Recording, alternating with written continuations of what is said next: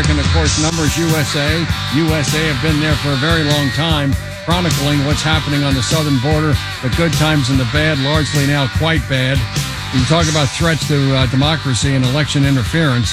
It's happening right now on the southern border. The numbers are beyond unbelievable. But first, we must describe the problem before we can seek solutions. Chris Chemilesky has been with Numbers USA for a long time. It's a great website when it comes to discovering what is happening at the southern border.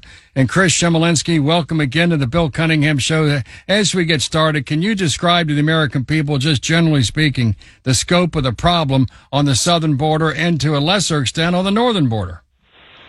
Yeah, well, probably a lot of folks have seen the images on their TV screens or across social media, so they probably have a good idea. But just to attach some numbers to it, in August, the administration reported that it made 4,000 encounters of unauthorized migrants, in other words, illegal aliens trying to enter the United States, whether crossing the border illegally or coming through ports of entry. And that's a record. We haven't seen that number.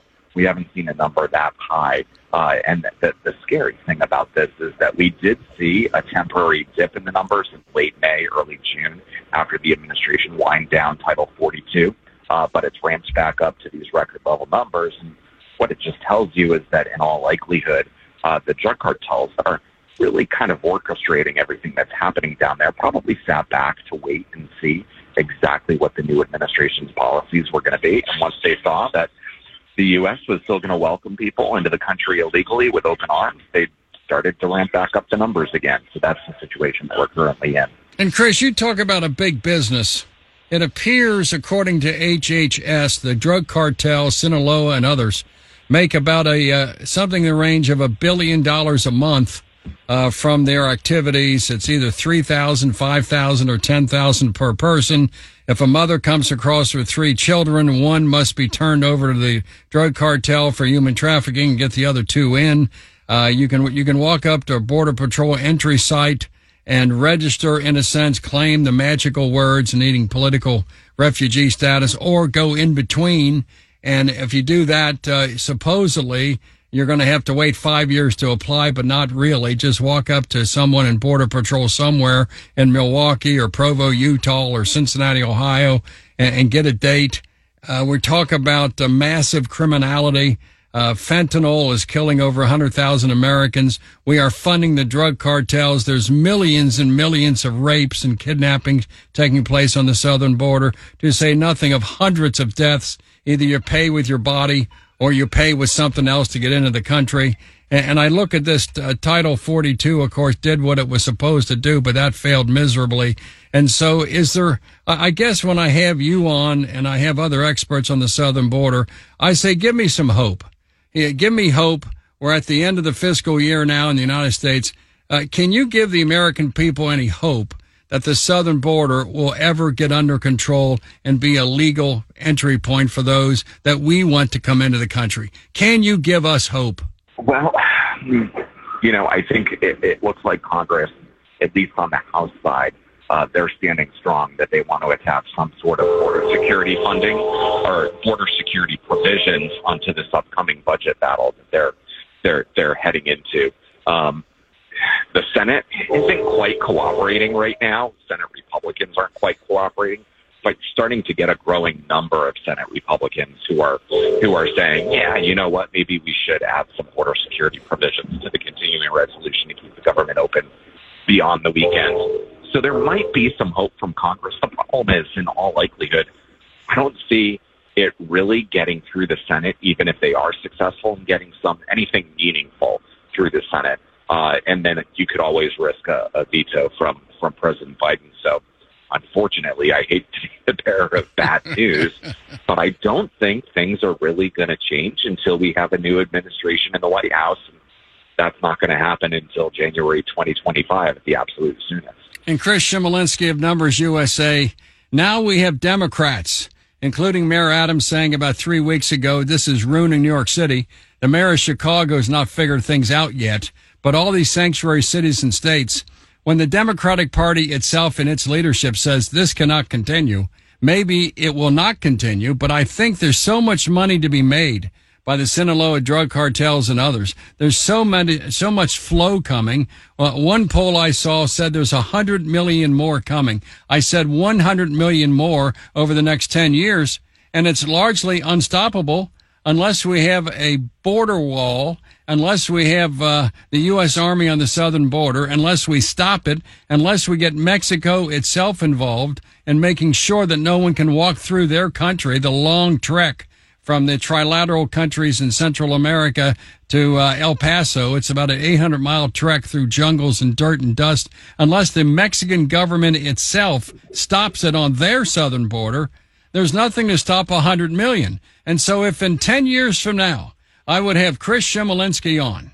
and this continues in the range of 10 million a year coming into this country, and we have 100 million more on top of the 20 to 30 million already here, can you give us some prediction what America looks like then with an additional 100 million people for the schools and the hospitals and the roads and the bridges and the usage? Can you tell me what America looks like with 100 million more coming into this country over the next 10 years?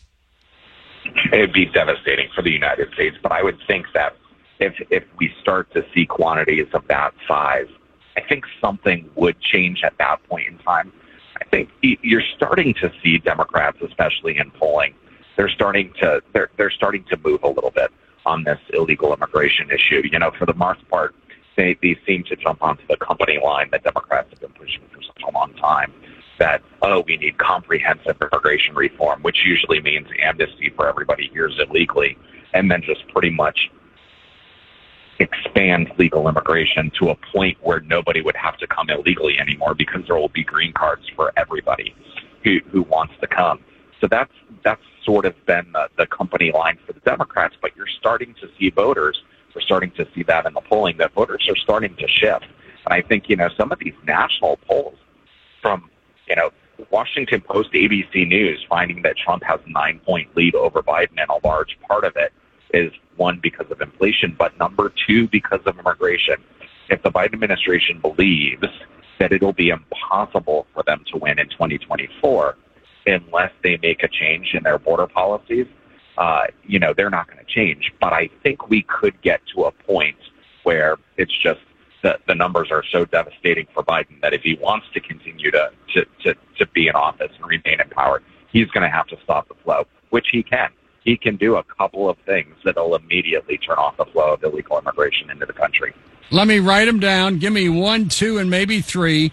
If Chris Chemilesky's the POTUS, and you see what's happening, the rapes, the robberies, the kidnappings, the drug importation, the destruction of the rule of law, schools filling up with illegals, you have hospitals, etc., jobs, etc. It's awful. Give me the 1, 2, and 3 of Numbers USA to stop this. If you're Biden, what do you do now? Yeah, I think number one has to be remain in Mexico. We saw the Trump administration do that. They came up with a concept. It worked successfully. It was in place for the first month or two under the Biden administration before they rolled it back. And essentially what that would do is anybody who tries to enter the United States, instead of the administration catching them, releasing them into the United States with instructions to report to an ICE office or to appear before an immigration judge, it would make them wait in Mexico until that court date appeared. So that's powerful. What that's doing is that's telling them, you're not going to get to stay in the United States if you cross the border illegally, because that's the message now. If you cross illegally, we're going to catch you, we're going to get your name and information, then we're going to release you into the United States. So I think that's the number one thing that has to happen. Number two, I think we have to strengthen our asylum laws here. The asylum law is actually strong and appropriate. The problem is the credible fear standard that needs to be met in order to enter into asylum is way below the actual asylum standard. So we have a number of people that are entering in asylum claims who aren't actually going to be able to receive asylum because they don't qualify. Third, I think we have to end this administrative abuse of parole. What the Biden administration is doing is they're catching people and then they're paroling them into the United States. They're allowing them, they're protecting them from deportation, and they're giving them work permits and allowing them to stay and work here in the United States. That's way beyond the scope of parole that Congress approved for the administration to use, at least in my opinion. So I think you need to end that abuse. Lastly, I'm going to give you a fourth. mandatory E-Verify, because eventually we've got a lot of people in the country illegally already, and a lot of people who have come in over the last 30 months. Some of them have work permits, some of them don't. Eventually, those work permits are going to expire. E-Verify is a tool that ensures that employers' new hires are authorized to work in the United States. If you have that in place, once their work permits expire, they're no longer going to be able to hold a job here in the U.S. What about the issue of declaring war on the drug cartels and tell Mexico that that's a clear and present danger to the survivability of this country? The fentanyl crisis, the ingredients are brewed in communist Red China, then shipped to Sinaloa and then brought across the southern border. What about the issue of, I hear Hawley and Cruz and others talk about declaring war on the Sinaloa drug cartels, et cetera, and to put them out of business militarily? What about that? I think that's certainly an option, but I also believe that, the cartels have shifted so much of their activity now to human smuggling because they're making so much money off of it. If the U.S. takes that away from them, takes that area of business away from them, so they can't make money on smuggling people in the U.S. anymore because they're not going to allow people to enter the country illegally, then the cartels will probably go back to drug running. But you've freed up Border Patrol to try to apprehend them. So our defenses to stop it coming across the border illegally are strengthened if you do that. So you may not need to take that extreme step of going to war with the drug cartels if you simply stop the people from coming in. But yeah, something has to be done with the cartels down there and the dangerous drugs that are coming into the country. I think it's both a domestic policy issue. I think we've got to deal with it internally, get people to stop using these dangerous drugs. At the same time, we've got to deal with the source. And there's a number of different ways that you can go about it. But I think the number one thing you do, stop the flow of illegal migration in the United States, and that cuts off a huge revenue stream for them. And, of course, the big thing is to remain in Mexico because a person who has a credible claim for a political asylum has probably gone through a few countries before they get to this one. And the Trumpsters said, well, if that's the case, you must apply in Mexico or you must apply in Nicaragua before you come here. And you can't apply in this country and then wait for your hearing date 2 to 10 years from now. And that policy by itself would have a significant impact. But what are the odds of the liberal socialistic Democrats, which is really Barack Hussein Obama is the president behind the curtain? It's not Joe Biden. All of the Obama staffers that worked for Barack Hussein Obama now work for Biden. They're running the government, and they do not. Up to this point, it's been almost 3 years. They have not implemented Remain in Mexico, the most effective. And they got rid of it, and that's what has to happen. And as you said, Chris Chemilesky, unless the Democrats themselves say, look, we're going to lose to this guy. The ABC News poll last Sunday had him up 10 points over Joe Biden, 10 points, and that's sent shockwaves through the political Democratic establishment saying this guy can't win. We've indicted him 92 times. We're now going to seize all of his business assets and distribute them to the state of New York. We're going to bankrupt him, put him in prison, and he's still going to win the presidency. Are you kidding me? Maybe that panic would cause it to happen. Well, Chris Chemilesky, we got to run, but once again, can you tell the American people your website if they need more information? Sure, they can visit us, numbersusa.com. We're also across all the social media platforms at Numbers USA. You at Numbers USA. All right, Chris Chemilesky, thank you very much. Thank you. All right, let's continue with more. And, of course, it's obvious what the solutions are, but the Democratic Party, being a sanctuary city, sanctuary state party, are reticent to impose these Trump-era measures to stop the illegal flow of drugs and criminality into this country because they've built kind of their monument to socialism on the idea that we're sanctuary city, sanctuary state, and they repeat constantly the words on the base of the Statue of Liberty. So we must go a different direction. If we don't go that direction, according to polling, there's about 100 million citizens around the world who want to come to this country.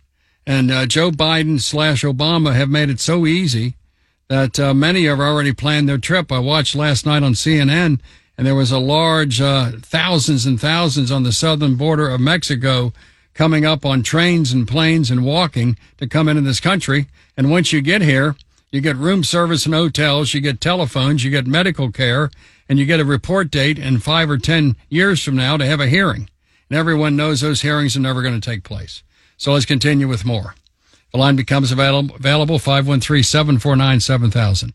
Bill Cunningham, News Radio 700, WLW.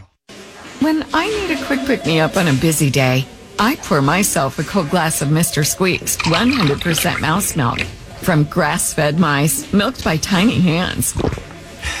Now that's good mouse milk. The perfect drink for Eddie and Rocky. Mouse milk is a protein-packed thirst quencher. Eddie and Rocky are your good time quencher with one-of-a-kind interviews, amazing guests, and plenty of laughs. Eddie and Rocky, this afternoon at 3 on 700 WLW. Foot and ankle pain can ruin your day. Even simple activities like walking and standing can make the pain worse. Don't let it dominate.